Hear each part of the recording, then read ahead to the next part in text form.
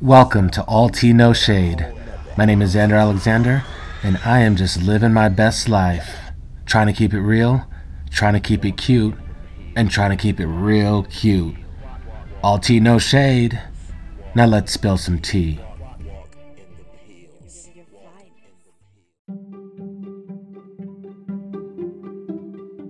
Hello, everybody. This is Shit Gay Boys Say, brought to you by All Tea, No Shade. Because what goes in must come out. And as usual, we are bringing you everything, and I mean everything, from top to bottom, okay? We bring it to you from top to bottom. You pick pretty nail color. That's why you have no boyfriend, because you don't pick no pretty nail color. So we're talking everything from tops to bottoms. And by the way, when's the last time you've bottomed? Okay, let's ask the real questions. We're going to be covering things like topping, bottoming, being versatile, mask, femme, dom, sub, and no, we're not talking about you, Jerry. Stay away from the children. How you doing? And kink, which they're thinking about adding as an official letter to the LGBTQ already growing acronym. And then finally, we'll end it off with a sprinkle of Pete Buttigieg, who is the darling of politics right now, the first openly gay candidate to run for office, and that's fierce. Work, Pete Buttigieg. Most people can't pronounce his last name because it has a butt in it. And today's guest host is none other than Black Forest. Woo! Give it up for Black Forest, everybody. Yay! Yes, queen. Yes, queen. As you all know, this is recorded in front of a live studio audience. That is a studio audience of 0. However, let me know this is recorded live. Don't get it twisted. Don't get it braided. Just get it pressed. All right. So, now, speaking about press, all tea, no shade. Now, let's spill some tea. Okay, so when it comes to bottoming and topping, first of all, let's try to get people into the subculture mindset of being a gay. Now, in the gay world, even though and we're talking about 2 guys right now, because we speak on behalf of 2 gay guys. In the subculture of the gay world, people tend to take on heteronormative roles. So there's a traditional male and a traditional female. Now, that's like when ignorant people once upon a time used to ask, who's the boy and who's the girl? Who's the husband, who's the wife? It's kind of like saying who's the top and who's the bottom. Although people with their non-gender conforming ways are now starting to push those boundaries and evolve what it means to be a top, bottom, and versatile. So just from your perspective, what are some things, when you associate top, off the top of your head, pun intended, what are some of the things that you associate with being a top? Well, no, so I associate top being a dominant. Okay, dominant. What about masculinity? Traditionally speaking. Traditionally speaking, masculinity, control. Control. Yeah, that's what kind of pops in your mind. Yeah. So the top is, for lack of better terms, to put it in breeders' terms, the top is like the boy, so to speak. But now, when we talk about gender nonconformity, we're going to let you know where the differences are. So, a top is usually the aggressor, and they like to be in control of the situation. They are usually the person, when you grab hands, who's on the top or the outside, and the bottom is on the backside. See how that, imagine if we were grabbing hands, we were walking down, that's the top. Right. Otherwise you use dominant, the other hand. Like dominant, yeah. Dom top. Dom top. So, now what about bottoming? When you think of a bottom, what what is conjured into your mind? Housewife. Okay, housewife. Very true. The real housewife. You better know how to of New cook. York City. No, I'm just kidding. You better know how to get in that kitchen, girl. She done already had hers. A little bit more feminine, usually. More passive. More sensitive. More sensitive. Or Yes. more. And they typically tend to be the flamboyant ones. But catty. But what? Oh, sorry. Catty. Catty. It can be catty. Very catty. Very like. Like. They can have the fluctuations in their voice. This is like traditionally speaking, like right? Okay, yeah. Oh yeah, definitely. Catty, bitchy, not in the mood today. I want me, little princess. A little stereotypical in the sense that when people think of your stereotypical gay, they're like, oh, queen, like, yes, queen, fierce, the house boots down. Like, that's what they think of when they think of a traditional bottom. Now, with gender nonconformity, the gender roles are sort of thrown out, and you can see it play through in the gay community because we already throw the gender roles out because we have two of the same gender roles, so they can't be the same person, but they can take on some of those gender norms. Like, you can have a masculine top, we call it a blouse, or a unicorn top. I like unicorns. Yeah, so I love unicorns. Unicorns are everything. I love unicorns. unicorns. Unicorns. If there's one thing I would want, it's not a pony, it's a unicorn. Well, I like Australian now and then. You know, oh, right. So back to what. So that's a feminine bottom, and then a masculine bottom, and then a feminine top. We tend to call a glitter top. Oh, glitter top. Glitter top. Yes. Okay. That's just one of the words that gets tossed around is glitter top, and that's a feminine top. Those are interesting. I mean, excuse me. That's interesting. And it's quite interesting these days, just like it used to be very cut and dry. Walking down the street, looking at a couple, you could almost tell who was the top and who was the bottom. It'd be like, again, breeders trying to guess who's the boy and who's the girl. But nowadays, you just don't know. Like, it could be either or. They could be dressed like trade, like, given all the shade, and then when it comes to the sheets, like... The roles are... We keeping it on them low Ds. Yeah, alright. Yeah, let's keep it on low. Or it can be a bossy bottom who... Bossy bottom. Yeah, I mean, for myself, I like to call myself a unicorn top. Ooh. And a unicorn top is dance like a bottom, fuck like a top. So, while I present the physical features that one can see with the naked eye as a bottom, just because I have how should we deem this? Have several seats. Yes. Some junk in the trunk. Have Some down. Yeah. So most people would assume that I'm a bottom, but again, assuming nowadays, I would say it's Spoiler alert. better to assume than to just be quiet. Because if we don't get the conversation started, then we can't change the narratives as necessary. So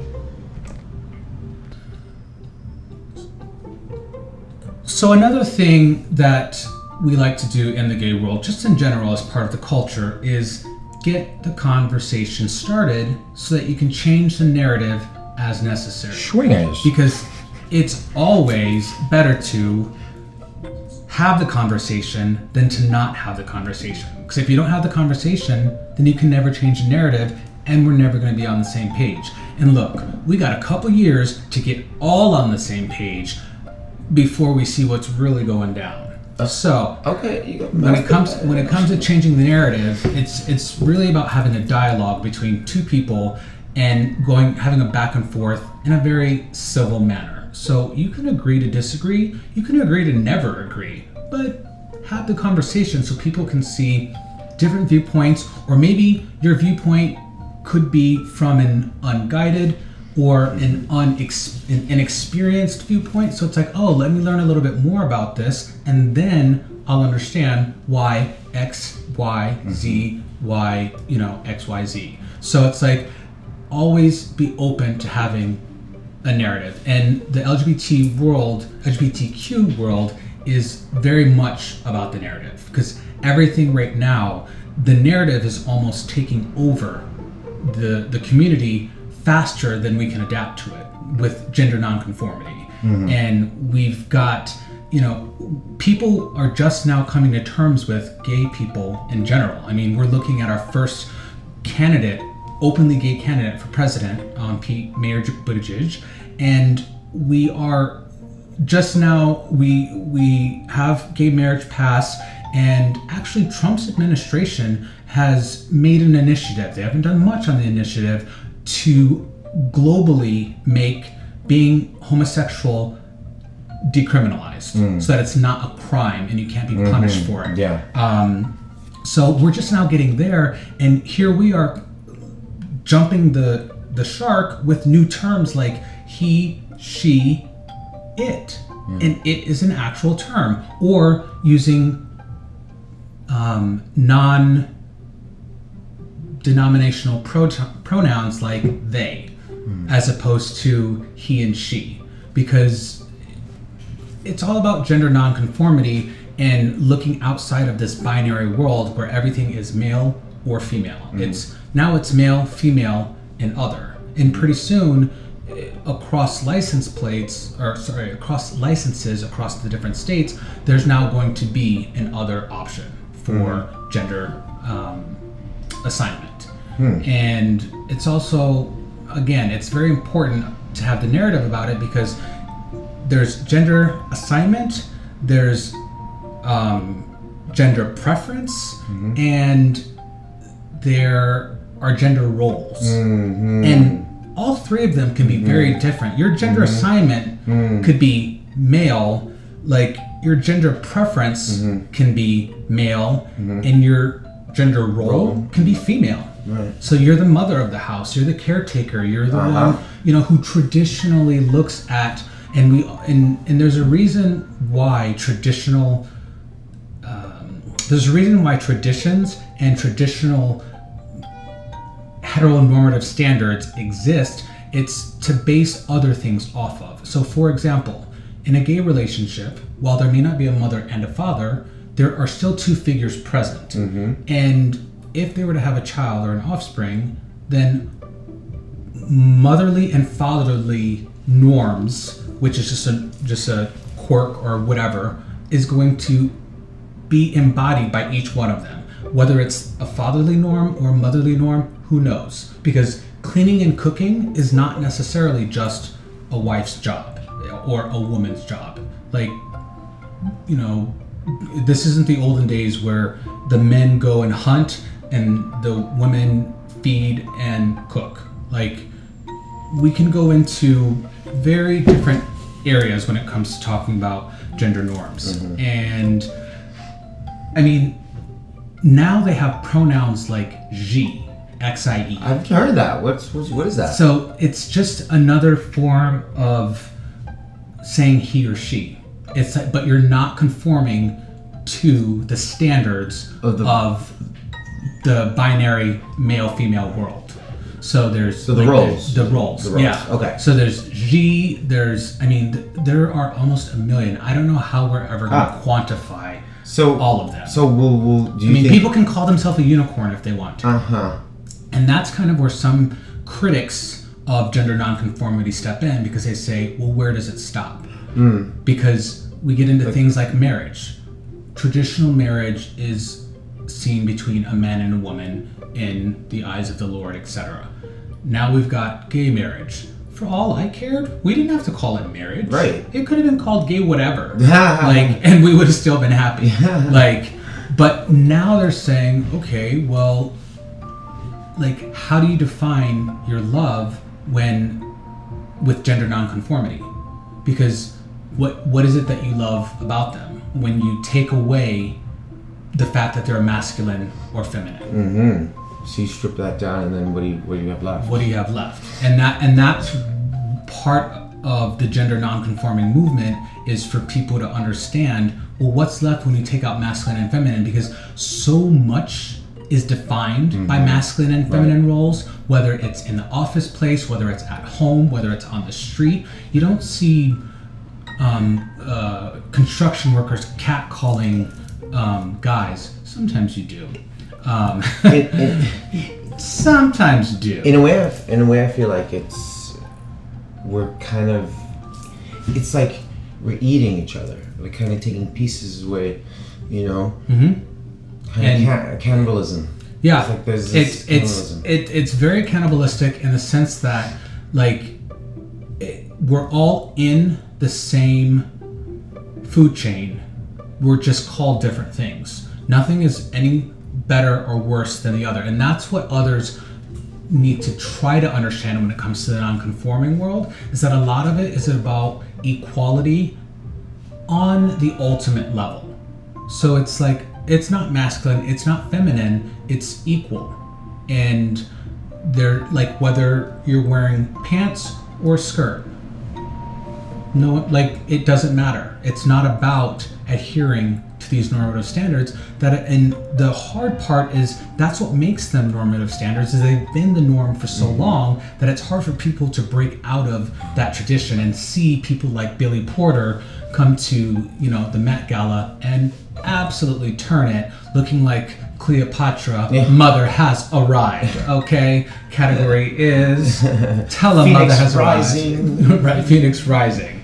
And you see a lot of guys like Willow Smith identify as non-conforming.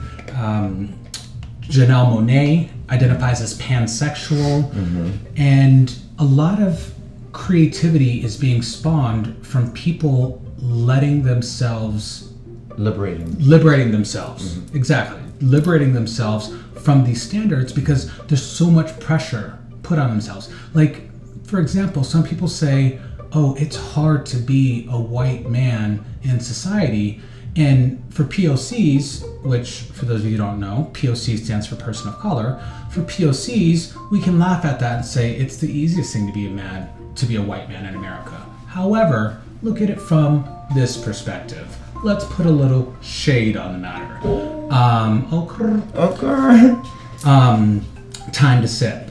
So, when you're the white man, heterosexual in America, there are a lot of things that you have to uphold. You have to be masculine.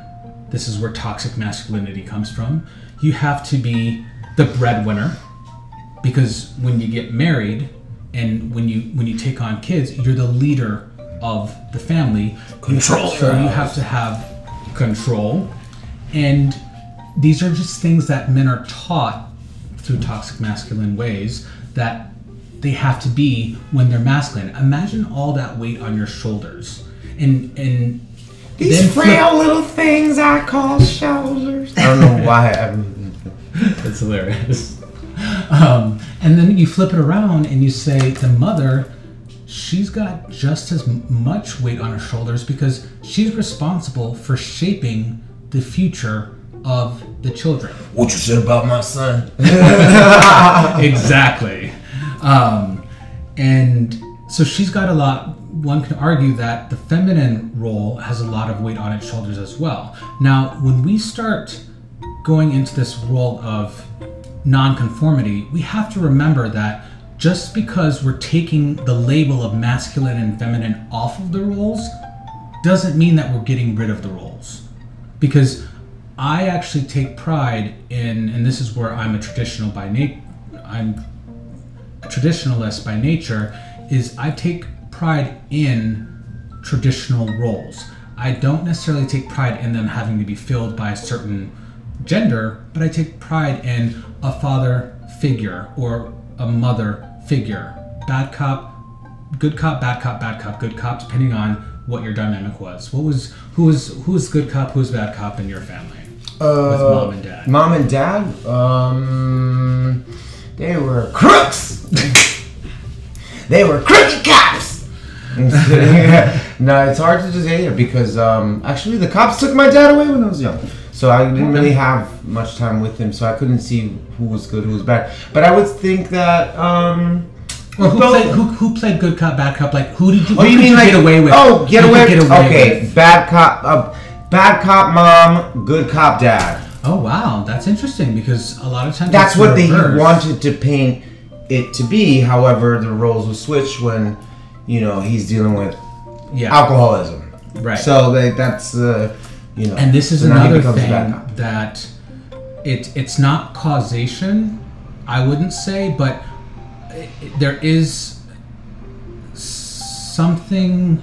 I don't want to say it's tied to it, but there's something interesting about the upbringings of the LGBT youth, because for so many of us, we have to hide in our own shadow for so long that it's like we miss our own childhoods because so much of it is spent in this closet, proverbial closet or existential closet, that we don't get to experience life. And that's why you see things like what we like to call circuit queens or the Peter Pan syndrome, where you've got older gentlemen who are living out younger lives, just like age nonconformists.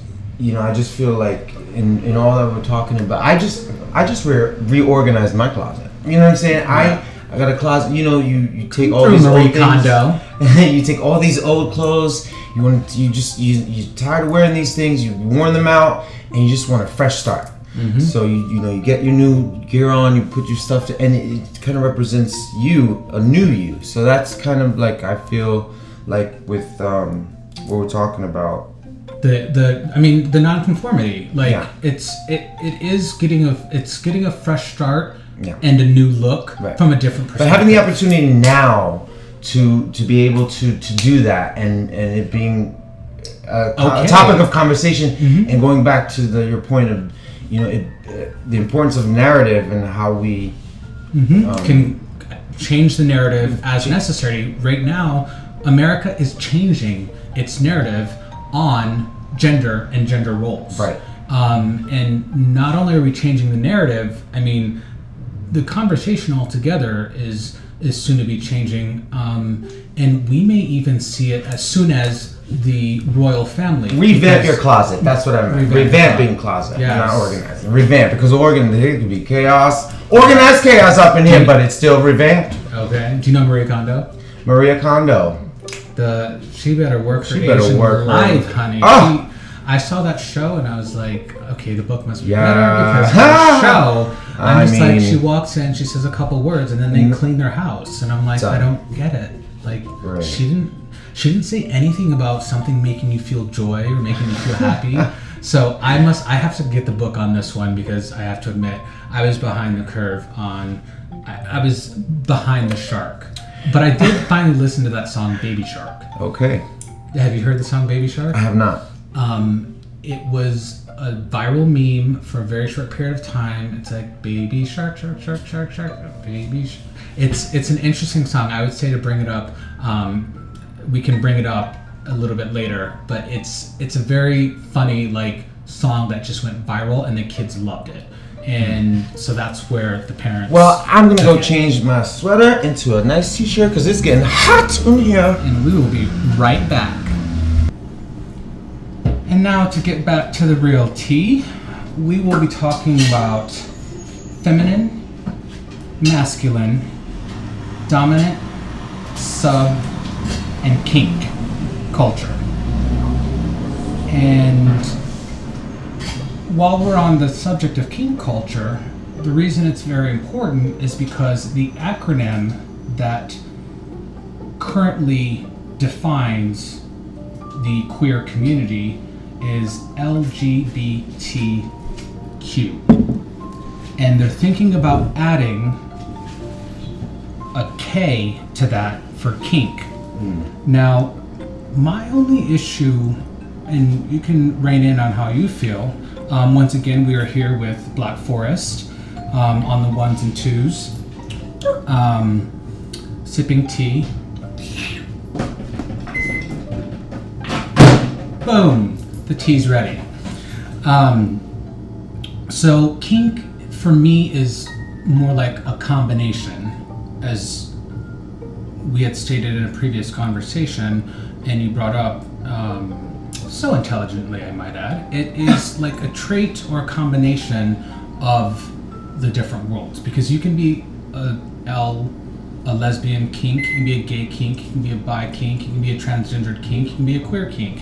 But I don't know that it in and of itself represents the embodiment of a vessel. Whereas LGBTQ, lesbian, gay, transgender, bi, queer, those are embodiments of a vessel.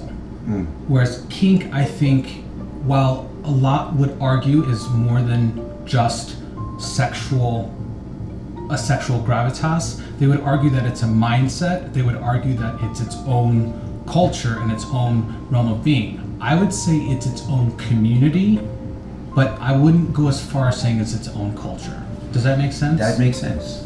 Because, and maybe it's just because I don't know enough about it, but I think it doesn't quite reach that bar of, can you, like if somebody were to call you kink, what would that mean? What would that mean to you? Like the same way that somebody can call you lesbian, gay, right, bisexual, transgender, queer, or kink. Like I can see what being called lesbian, I can see being called gay, bisexual, and transgendered and queer, but when you call someone kink, like it's almost like you have to call them kinky. Right, but see, I feel like if you called me kink, I personally would feel like I was freaky all the time, was having like a lot of sex. I'm sexually driven, like that. I'm just always about it, and like it just that's me. That's it. Right. That's all I am. Right. And what people in the kink world want people to understand is that it's more than just sex. There's a dom and sub come into play in the kink world very heavily, because that's where dom and sub come from. Like the dominant subcultures come from the kink world. So dominant being the assertive aggressor, but that doesn't mean that they have to do it from the top, for example. You can be on the leash and still pulling it too. Whereas, the same goes for the reverse. Just because you're a sub, now, while generally it means submissive, and you're very like, you're in a state of mind where you always want to please the other person. And that's where the subculture comes from. So some will say they'll do whatever it takes. And that's where we get into a lot of kink play, because for some people it takes very specific things, like, licking powdered sugar off of someone's toe. Could be a kink or a fetish. And that's another thing too, is the kink world, in some ways, shapes and forms, is just a combination of all of the fetishes put together. Like, for example, some people have an armpit fetish. Yeah. I'll admit it, I have an armpit fetish every now and again. And it's not like I want it to, smell like you haven't showered in days. Sometimes it just likes it to smell like a man. It's smelling like a man. Oh, what about a woman? Or like a woman, but it's not my preference. I mean, sometimes. How can you tell if I blindfolded you and put you? True. Had you smell armpits? Very true. 3-4 armpits. Tell me which one was a man and which one was a woman. This is very true. Especially. Don't we all sweat? We all sweat. But I feel like testosterone has a smell and estrogen. Oh, well, that's because your nose is, you have a good nose. Yeah, I have a very sensitive nose palate. But it is a good question, because it does bring into question how the heteronormative standards come into play with male and female gender roles, because when you're in the kink world, especially between two guys, it's almost like femininity is out the window, and so is masculinity. There is no feminine, masculine. So it's just like dom and sub, right? Yeah, it's like dom and sub, right. And there's no masculine or feminine. It's just dom and sub and power and control. And the biggest thing is control, because sometimes they can get into some things that would otherwise be deemed dangerous, i.e., do not try this at home, or do not try this by yourself, or do not try this unaccompanied. Because, like, for example, latex and leather fetishes. When people get into latex suits, it can be dangerous. You can suffocate in those. But that's also interesting. Limits, right? So right. How far, how far one can go in their, let's say, category, or in their so like how far you would go.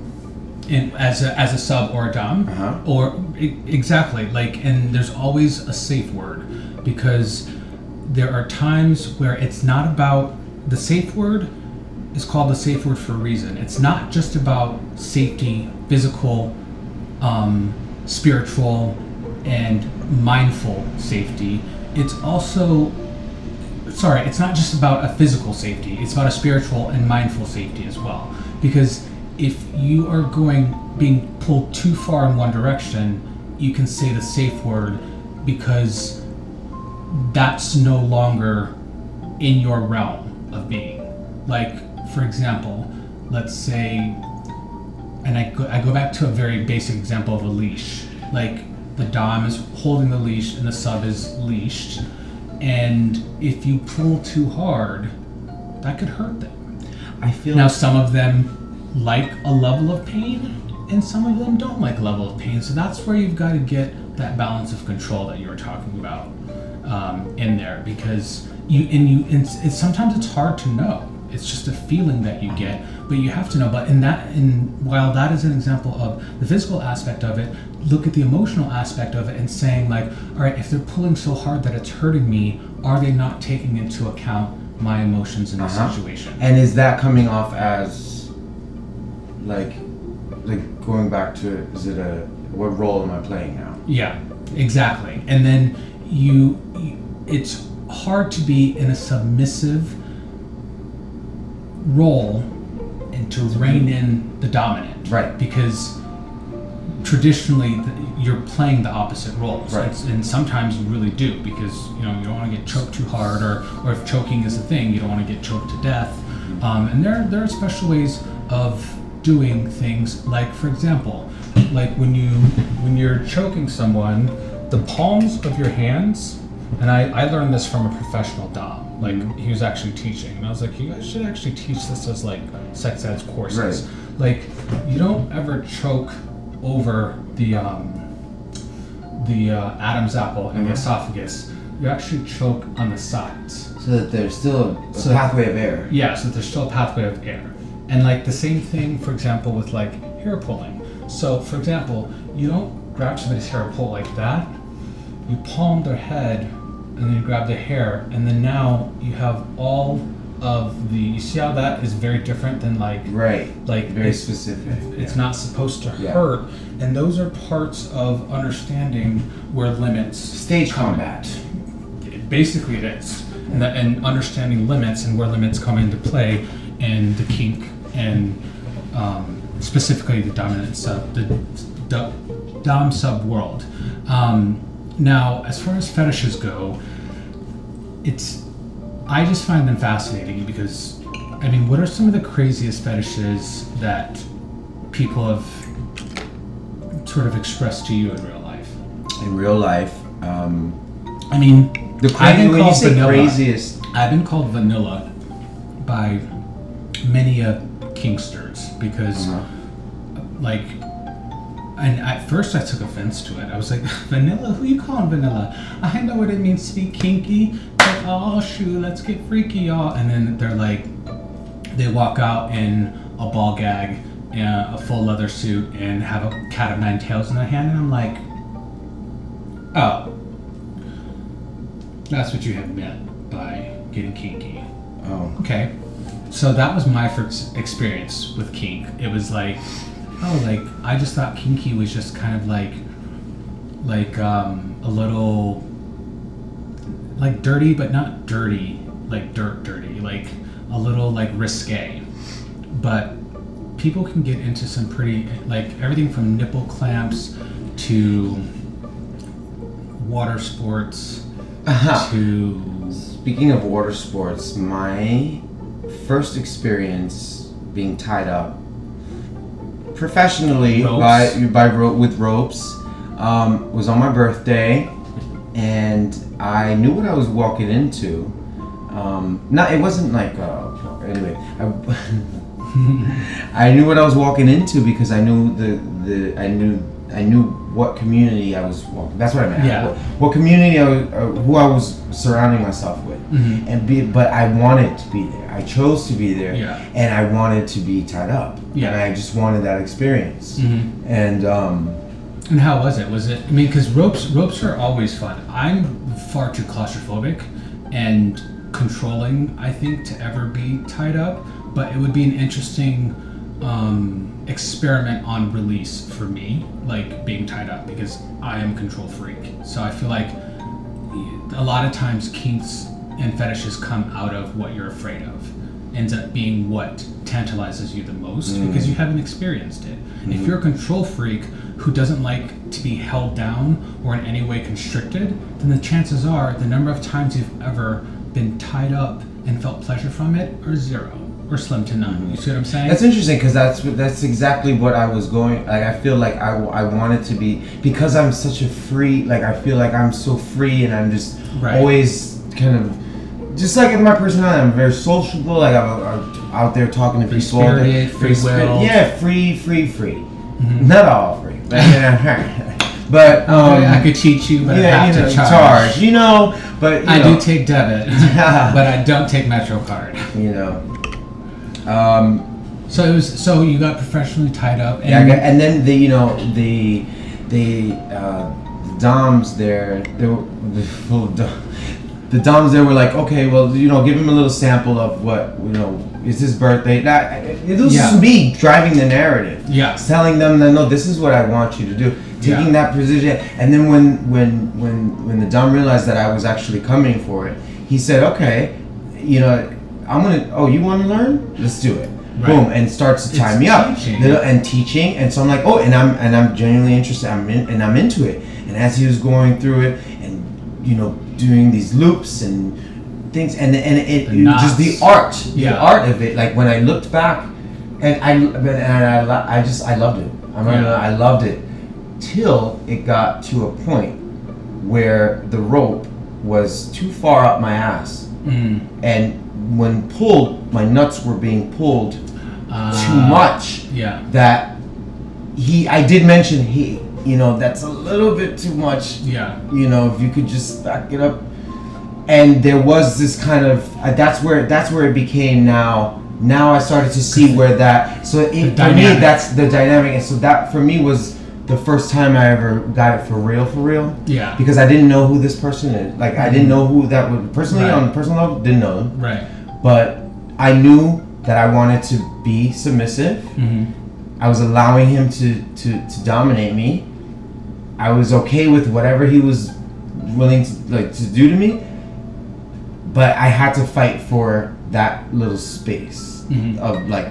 Right, and sometimes it's hard because, like, again, either without setting up safe word beforehand or without knowing each other too well, it's hard to know, like, what is pushing the limit and then what is beyond. Oh, I'm so free. There was no safe word. Like, I just went into it like balls to the wall. Yeah. No. Yeah. So then, in those cases, you can get pushed to a point where it's like you're really, like, literally stretching your limits, your balls, and like your holes. Yeah.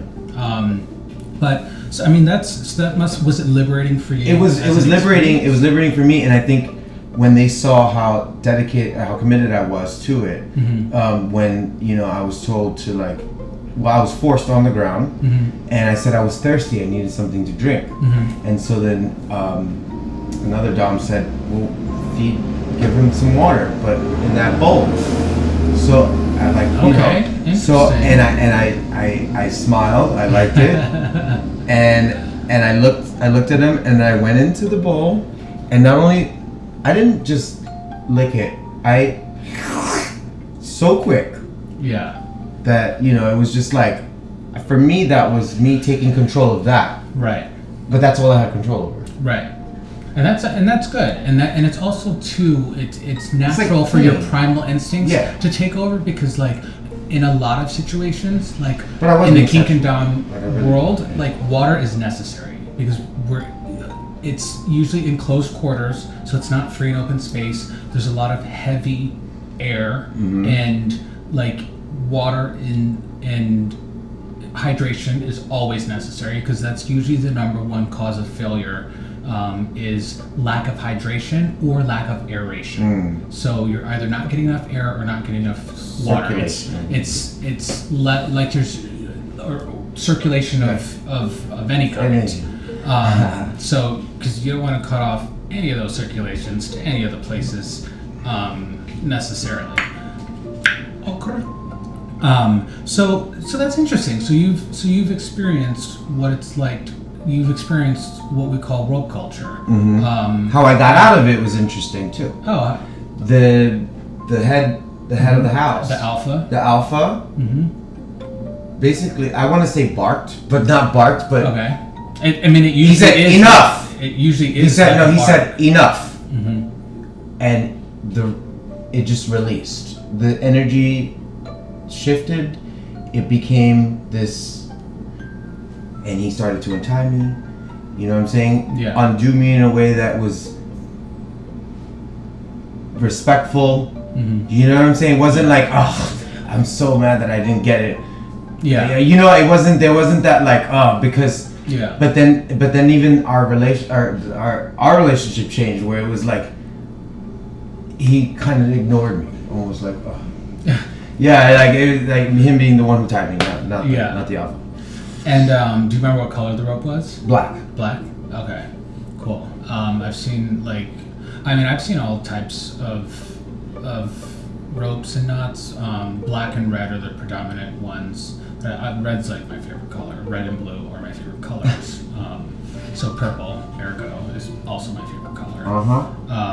But that's interesting. And it probably was very much like a primordial bark, because it is like alpha male. Well, I had a sheet over my head, so I couldn't see. I had a pillowcase over my head. Okay. And then rope tied around it, and then the bowl of water, the second bowl of water, dumped on top of my head. Okay. Interesting. So it's like. So I was waterboarded.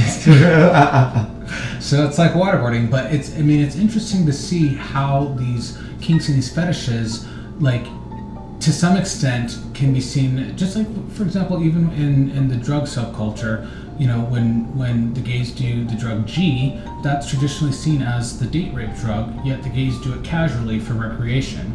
And same goes for sub and kink culture, where something that would be otherwise seen as torture or lack of, let's say, respect for a body or a human being is actually what you're going for. Medicine is like that too, right? Yeah, medicine can be the same way as well. Like, especially with oxycodone and the opioid epidemic, it's like people are literally numbing their feelings away, and they're taking so many pills just to not feel anything. So it's like you do all of that to not feel anything.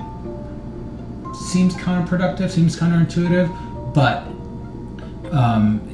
back to the kink and dom and subculture, being waterboarded, for example, having that loss of control while knowing you're in controlled hands, and that's important, is knowing that you're in controlled hands, right? Because people can get crazy, right? And it's like, if they don't know what they're doing, one slip knot away, and like you're choking, and it is not a good thing. Had I not been invited into that house by the alpha, I would have not put myself in that position. And I, rightfully so. I wouldn't blame you. Yeah. So, is that an experience that you think that you found exciting enough to want to explore more of and go back to? Absolutely. And that's absolutely, without a doubt. I wouldn't think twice. However, I would probably, of course, ask permission because I do like it. But I do like the role too of playing the dominant. You know, I've done it like with ex-boyfriends and ex-partners of mine, like both male and female, playing the dominant role, and then there's so many stories I could tell you, but I'm not going to cover it on this podcast. But just like absolutely, without even a doubt, I would. And definitely. A lot of people say that about the kink and stuff. I mean, I find it fascinating just how much you can learn from it, and it's like how much you can learn not only about what is for you, but about what isn't for you, right? And what is for other people. And I think that's what it was about too, right? And so then I think that's what I was going back to my point, was having that conversation with the alpha at the beginning. Hey, this is what I'm about. This is what I want to get to know a little bit more. Help me get there, or you know what I'm saying, setting the grounds. You know what I'm saying, right before, and I don't even know, I don't know the world like that, you know, I'm not involved, like you say yourself like that, setting the grounds, you know, but, I just, you know what, it's interesting, I keep thinking about this image in my mind of, like, you say kink being, K being added to the LGBTQK, and just the idea of a leash, right, and so how kink is actually, like, putting a leash on these other letters and kind of tying it to I wouldn't be surprised of seeing visual territories where the K has a little leash cuff. That's exactly, but that's what's popping into my head. The L. See that? I can see that for sure. And there's a certain fascination and excitement about that world that, you know, the fact that it does take away masculine and feminine attributes, so you get out of this heteronormative society, like, and mindset, like maybe it does warrant having its own letter in the acronym, because you can embody like kink as a culture as opposed to it just being a community. Because for me, the difference is a community is a small subset of within society. It's a community, whereas a culture are multiple small subsets of society that, while they're not connected directly, they just interconnected. How they do it, they do it differently. The interconnections between them, it's like interconnecting different communities with underground tunnels or something. And it's not for everybody, that's for sure. But the thing is people, when people say it's not for everybody, it's because they don't know what all it includes. Because technically it is for everybody. There's because something in there vanilla, for everybody. Even what's called vanilla, where you're not into anything other than just straight up sex in the traditional sense. You know, whether it's between a guy and a girl, or a guy and a guy and a girl and a girl, but like it's just like, you know, what you see on TV, maybe what you see in normal porn, but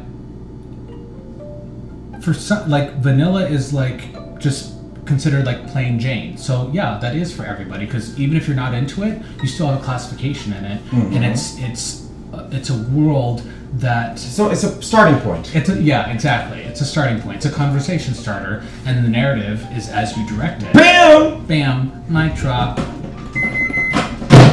Boom.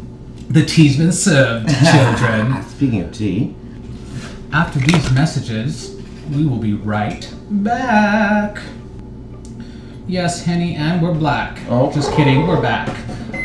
Wait, we got... Get the tea. 5 seconds. Here we go. 2, we are... That tea is piping hot. Bam. So, we were just about to discuss how we went from a black and white society to the gray area. And the gray area, I think, is kind of like the scale for everything. It's like nothing. We're leaving, like, the... I forgot that was something. We're leaving the binary world, and we're entering a world where things aren't binary. And what people don't realize is that a lot of our world is based off of binary. The entire computer world is based off of binary, 0 and 1. There are two options, 0 or 1. That's coding language. And when things become non-binary is when you have this gray area that is very, very, very hard to define. And that can be like the Kinsey scale for sexuality. When you're not gay or straight, you're somewhere. You're messy. You're somewhere on the scale, and or considered messy on that scale, right? Like there's a fine line between alcoholic and someone who likes alcohol, versus someone who's sober. And it's a gray scale and a fine line. And the gray scales and fine lines, I feel like should be its own segment, book, what have you, called Gray Scales and Fine Lines. Because maybe that'll be the title of my first book. Bam! Write it down. You heard it here first. Noted. This is copyrighted. Don't get it twisted. Don't get it. She done already had hers. Yeah, she done already had hers. But I haven't. Okay. Gray Scales and Fine Lines. And that's what it's going to boil down to. Cheers to that. We are drinking blueberry mimosa. BBC.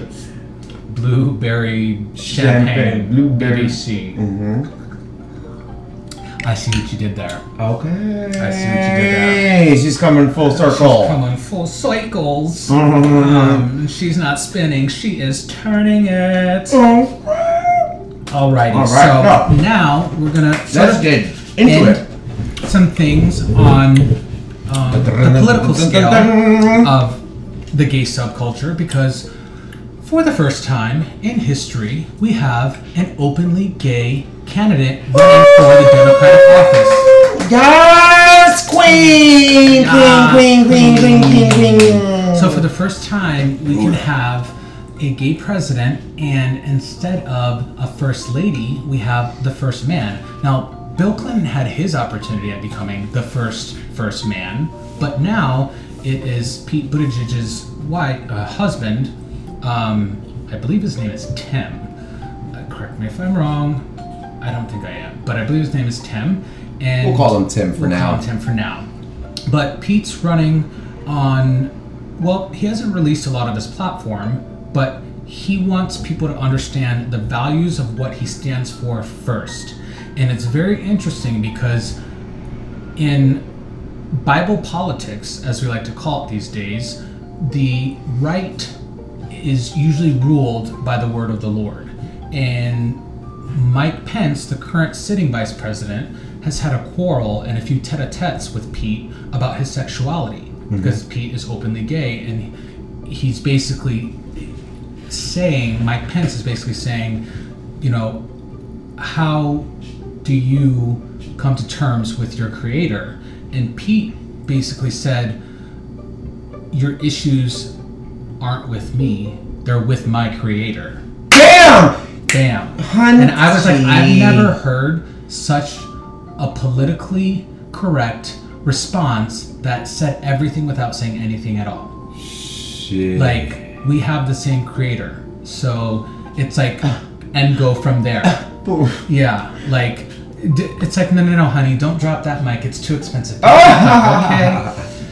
We gotta recycle around here, and those crystals are Swarovskis, okay? Alright. But it'll be very interesting because after Obama, we elected the first black president, and we broke what we thought were racial barriers. And what we actually did was unlocked the racial tension in America, which we then saw the Trump administration come in after the Obama administration as sort of piggyback. Not a reprimand, but it was a representation of where America actually is. And to have people talk so much about the vote being so close, she won the popular vote by 3 million votes. Now, while that is a lot of votes, also realize that only roughly 125 million people voted of the 300 million in the United States. So half the population didn't even vote. And we're talking about a difference of 300 million. 3 million more votes his direction, and he would have won the popular vote too. He won 5 states by 70,000 votes or less. Mm-hmm. And we're talking the semantics of like how whether he should have won or shouldn't have won, but for all intents and purposes, like he sort of laid the hammer down on something that we never expected. So coming off the back of that, will we see sort of... So I swear I was going to say referendum. So we're finding ourselves in a position where could we potentially usher in the first gay president? I love how you said usher in. Right. Clock the hair. Clock the mug. Yes, queen.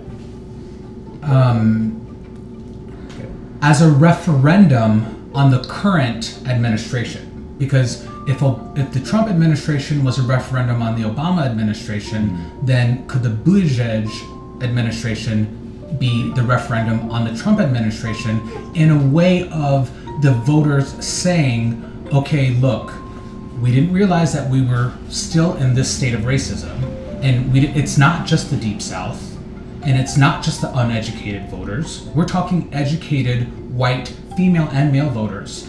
And now, are they educated enough to see the difference? And we saw in the midterm elections, it swing blue for the most part, especially the House, because we were flipping those young, educated voters. And the referendum that we're going to put on the Trump administration is hopefully an emphatic one. Because not only should we usher in someone that's going to make a statement and lead this country, but they should be able to do it from a standpoint that I don't think I would have ever thought possible, or my children would have ever thought possible, which is why Pete Buttigieg has become the darling of American politics right now. He is the one that everyone's talking about, the name that nobody knew that they now know. And most people don't know how to spell it or pronounce it. It's Buttigieg, and it's Buttigieg. We call him Mayor Pete. Okay. Hashtag Mayor Pete. Hashtag Mayor Pete. Mayor Pete, and he is very wholesome, very like down to earth. Like he can speak to robots. He speaks 7 different languages, including American Sign Language. Like he is. What a dream. Everything. He's a dream. Right? Like he's everything you could want in a leader of the free world. Oh, I know. And I think it would, like, because we've already come so far in LGBT rights, it's almost like the country is ready for it, because the most recent polls have shown that more than 60% of Americans polled said that they would be comfortable with a gay president. Now, that I think was in context of a gay male president. I'm not sure about a gay female president, which is what we would have had with Hillary Clinton. Wait, hold up! She done already done had her. The tea's been served, bitch. But so that's interesting to see, because it's like, okay, let's bring that in and make sure that all of the LGBT laws get straightened out, and then let's tackle issues that shouldn't need laws. For example, race. I mean, race has gone back as far as, the day is long, and yet we're at a point where people are still using the N-word and still being divisive and, using this divisive rhetoric to spew their hate speech, and it's like, but it doesn't stick. That doesn't stick. I mean, but it's still for an election. It's still for an election, and it's impacted a generation. Right. Yeah. Like, because that's, I mean, MAGA, Make America Great Again, was largely. So how would you feel about the first gay president, openly gay president? Well, first thing I want to change is the national anthem. That's what I would say. And how would you change it? Oh, see how gay. No, something like that. That's hilarious. Or something like that. You know, I mean, I don't really. Well, I can write it. You know what I'm saying? But yeah, I would definitely change that. And but I would see it as like just a way to go, because I'm gay. How you like me? It'd be very progressive of the United States to be leading with.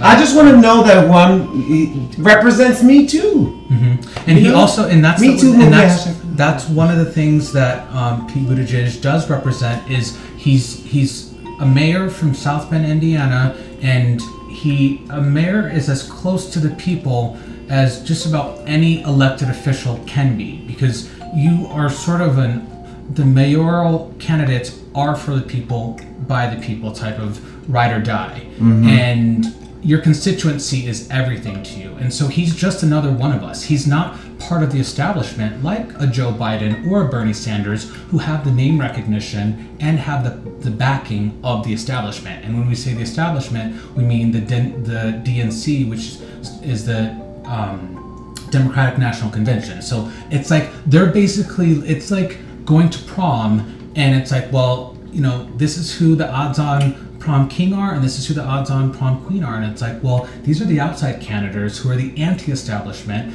and they're coming in to say, like, we have a voice. And much like what Trump did, and people, this is where they don't give him enough credit for. He's a brand, like, as someone who does branding, he's a master brander. A brand won presidency. Not when Obama won, an individual won the presidency. When Trump won, a brand won the presidency. Go ahead. I just want to tell you how I won prom king position. You don't like this, and y'all gonna love this one.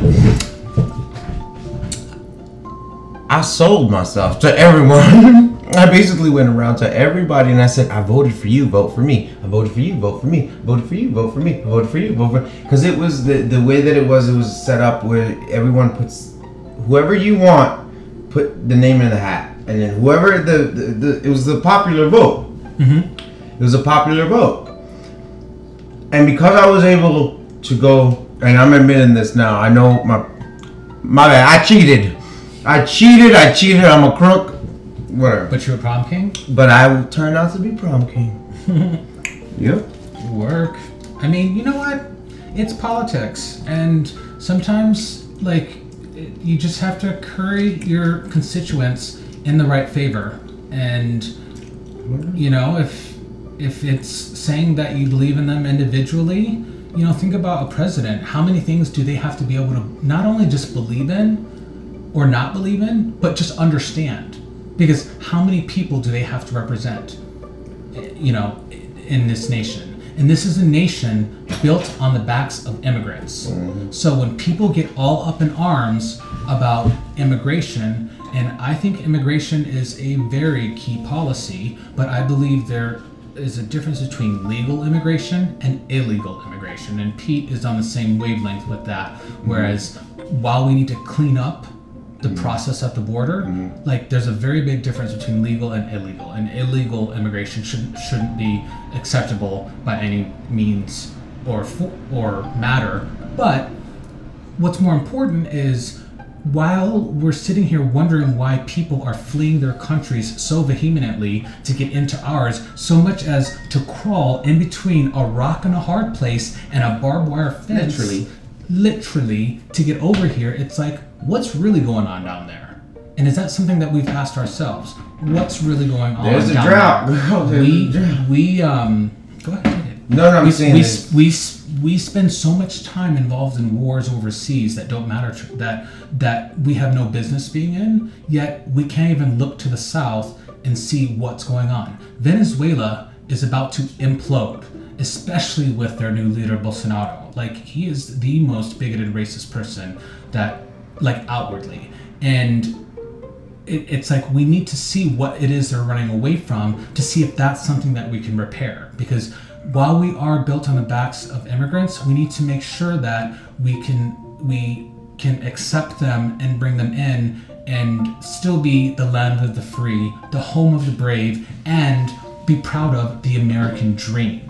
Because right now it's looking a little bit more like an American nightmare. And people are saying more and more, like, what is the American dream? Because it no longer is that. The American dream is what? Being saddled with college debt, like the gig economy. They talk about unemployment numbers going down, and we're like, and one thing that Representative Alexandria Ocasio-Cortez mentioned is that a part of those numbers going down in unemployment is because people are taking on 2 and 3 jobs. So that's why the unemployment numbers are okay.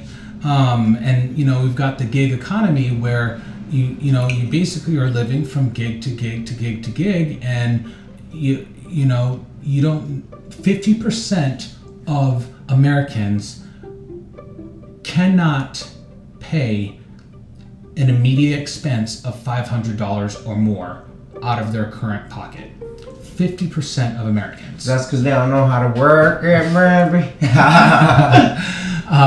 And that's astonishing, right? Right. Like and just as many, if not more, are living paycheck to paycheck. Right. And that is why right now Trump's approval rating, while it's at an all-time high of 46%, it's not that high, even though the economy is quote-unquote booming. Because why? That boom is not being felt by you and I, the average Joe, the average American. It's being felt by the wealthy. And those tax breaks sure as hell didn't help. The average tax return went down. Now, for some people, what they need to know is that how big your tax return isn't a reflection shouldn't be a barometer of anything, because in actuality your taxes should be as close to zero as possible, because that meant you were only saving as much as you needed to. And it's like people think having a big tax return is great, and it's like, well, I mean, it's better. True economics, $1 in hand today is worth more than $1 in hand tomorrow. So you would rather have that money, that $4,000 broken up over the course of the year, quarterly taxes, right? Brought back to you, as opposed to like just getting it back in one lump sum and then going out and spending it frivolously, because that's what people usually end up doing. But anyways, not today, Satan, not today, Satan. So hopefully, I think Mayor Pete, hashtag Mayor Pete, Pete Buttigieg, 2020 for president. And if not him, then my friend Andrew Yang 2020 for president. I've known him for 14 years. All right. Can you believe that? 14 years? 14 years. I went to his wedding. I planned his honeymoon. This is Andrew Yang. Like, he's an actual presidential candidate. Nice. And he's running on a platform of universal basic income. And for those who don't know, what is that? Universal basic income means that every American, just for being American, gets what's called the freedom dividend. And the freedom dividend is $1,000 a month, free and clear, just because you're American. Where does that check come to? Because I don't live there no more. Well, if he becomes okay. If he becomes president, right. Then you got my brow already lifted, right? And for people who don't know and who've never experienced like the welfare system, etc., like $1,000 a month is more than you get in all that stuff combined. And the amount of work that goes into the amount of work, effort, and waste and loss that goes into the welfare system, that can be gotten rid of in place of the American freedom dividend. And everyone's always asking, Democrats put forth all these radical socialist ideas without knowing how to pay for them. He's actually got a plan to pay for them. And to see detailed versions of that plan, you can go to Yang, YANG2020.com. But the gist of it is by taxing, so our economy is a labor economy. The thing about labor is anything we can do, a robot can do better, for the most part. There are some industries that are immune, but for the most part, most industries aren't. And when artificial intelligence takes over, and this is what he's talking about and why I like him, because he's looking towards the future. Mm-hmm. He's saying when artificial intelligence have already replaced 20% of jobs. Mm-hmm. By the year 20 something, I don't know what it is, they'll have replaced 40% of the jobs. Retail is going to be gone. Replaced by it's already gone. Replaced by artificial intelligence. Service industry, same thing. Like, you know, McDonald's with the automatic kiosks. Of course. Like these types of things. Yeah. They come and play. But that's why he wants to tax. He wants to tax those who benefit the most from artificial intelligence. And it's left broadly scoped like that because the amount of money they're going to be making, that's like Google or Amazon. Amazon made $11 billion and paid nothing in taxes. Mm-hmm. So it's like, and they benefit the most from artificial intelligence. So all of that tax would go to the freedom dividend. And the freedom dividend would be great to help the struggling economy. No, it's not something to live off of, but an extra $1,000 in your pocket every month, okay?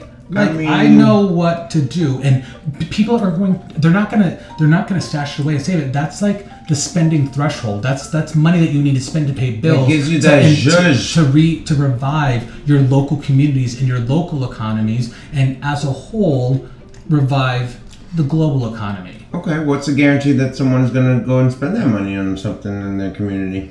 I mean, there isn't, but the point is that it'll give people who want to start businesses the option to start businesses. Mm-hmm. It'll give women, a lot of times women are stuck in relationships because they're monetarily reliant. They can't afford that ticket out. Yeah, and this would be a way for them to be able to do that and to do it in a safe way. Have a little bit more power in that household. Yeah, and the dynamic. So in the dynamic of that. Because they have to change the dynamic. Yeah. So the universal basic income, and the funny thing is I believe it was Richard Nixon who actually first introduced it, which is ironic, but because he was not a socialist, or well, it's neither here nor there. But Andrew, like, if I didn't know him any better personally, I could not say that. Even if I didn't know what his policies were, there couldn't be a better person running for president in terms of morals, principles, guidance. He is more than LGBT friendly. He's pro-LGBT. He's pro equal rights. He's pro equal pay, and basically breaking down the inequality between the male and female barriers. So his head is in all the right places, and he's looking to the future when the robots take over. Like, these are things that we're not even thinking of yet because we're still caught up in the last industrial revolution that we're not ready for the next one. Like, you know, when those jobs, you know, wipe out, it's like, because there's only so many industries that are protected by the personal touch, as you said.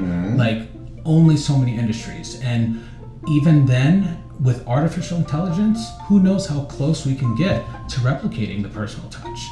And the human touch, human physical interaction. Contact. I mean, do you write letters anymore? I do with my grandmother because she's old school like that. Yeah.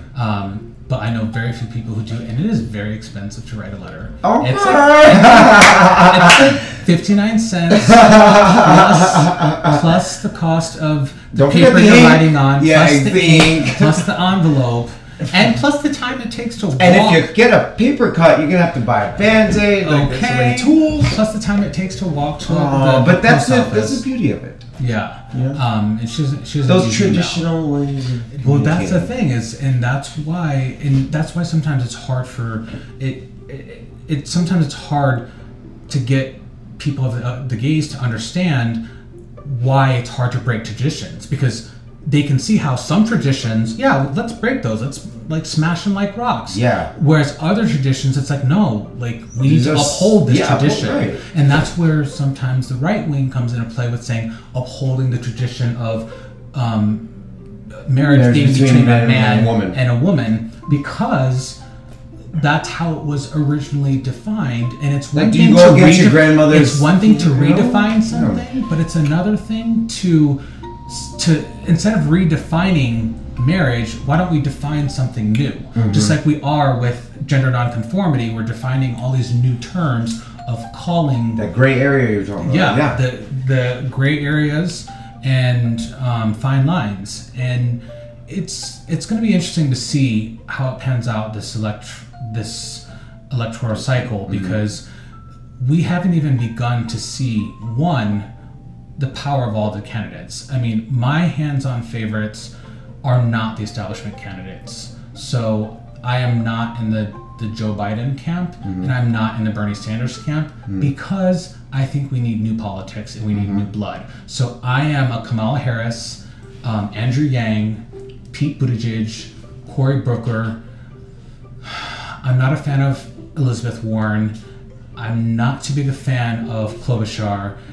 And from there's a sort of a litany of others that haven't had a chance to break away yet. Yeah. But I would say that second, so Joe is right now the hands-on favorite, followed by Bernie Sanders, and then we call it the rest of the pack. But that the middle of the pack, and then there's the tail end. Yes. But that middle of the pack is so diverse and has so much just dynamism,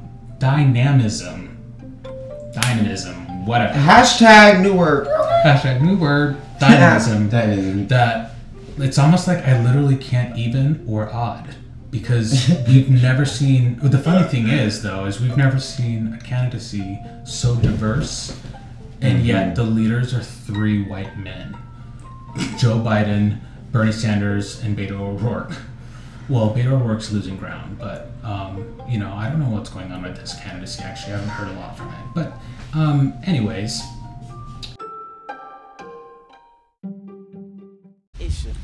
Once again, I'm Xander Alexander, and this is All Tea No Shade, where I try to keep it real, I try to keep it cute, and I try to keep it real cute. And that's the tea.